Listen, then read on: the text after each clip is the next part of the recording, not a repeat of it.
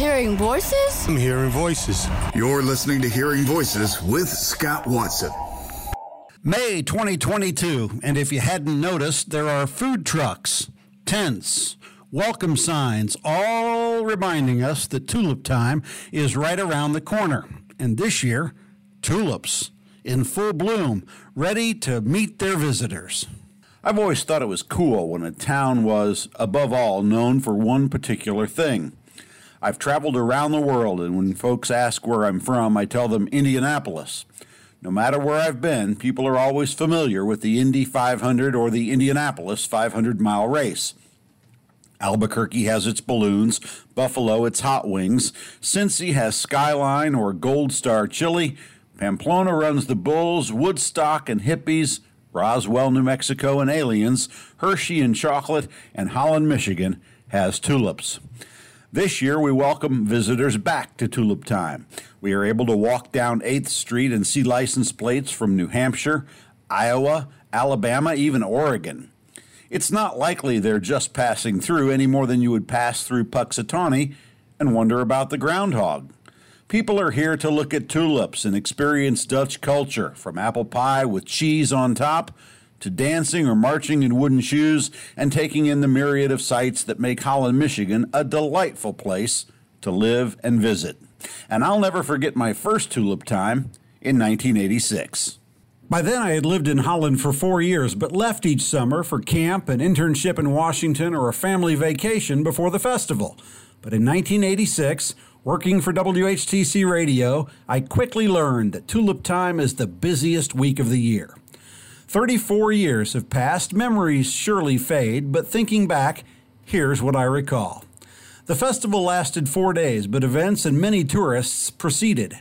I'm not from Holland. I'd had minimal exposure to Dutch culture, so covering the events for radio involved a steep and sometimes whimsical learning curve.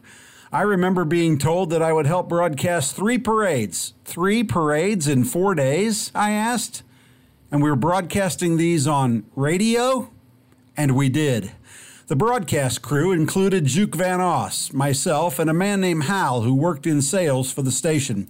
The 2 veterans, one already a local legend and one who had a quiet knowledge of Dutch culture and lore, were kind and welcoming for this newcomer. Honestly, I can only remember 2 of the parades. One involved elected officials, minor celebrities, and some others. One of them has completely slipped from my memory. I can't recall anything. Each parade was different, yet in some ways they were similar. The one that I remember most clearly was called the Volksparade or Volksmarch. In this, regular residents of the town dressed in Dutch outfits and walked by our broadcast location on 8th Street. There were wagons, brooms, water, families walking with families, neighbors walking together, and smiles. Oh, lots of smiles. And of course, students from Holland High School marching down their town's main street in wooden shoes, playing Tiptoe Through the Tulips. Along the parade route, teachers and parents carried spare shoes should one crack. The crowds lining the street were massive. I was shocked at how many had come to our little town. As part of the WHTC coverage, I interviewed folks, much like I do all these years later. I started at the wooden shoe factory, learning the type of wood mattered, and each pair was finished by hand with an old world spirit.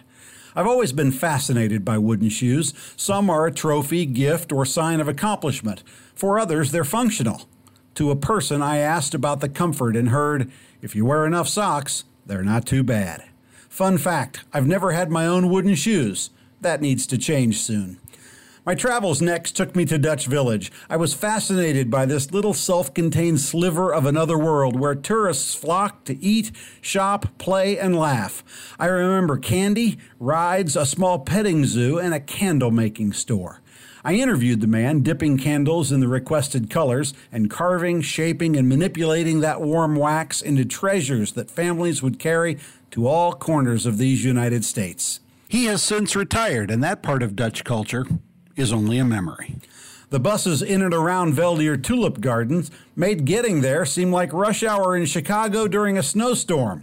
Upon arriving, it was unlike anything I had seen. A new world of color, structure, and heritage of petals perched on a slender stem. After all, it is called Tulip Time. Next came my visit to a grand old lady. I had seen her at a distance, heard stories and rumors about her, but never actually stood in her shadowy presence. So out I went to Windmill Island, just one of many. Others carried cameras and backpacks. I carried a tape recorder, talked about De Zwaan and their impressions of Holland's signature festival. My first Tulip Time included daily live broadcasts from both Collin and Centennial Parks. Both served as opportunities to meet and visit with people from down the street and across the pond in celebration of our culture and heritage.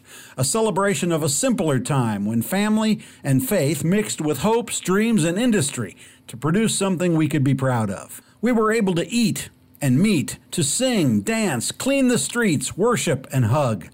No one worried about coronavirus or even a computer virus in 1986.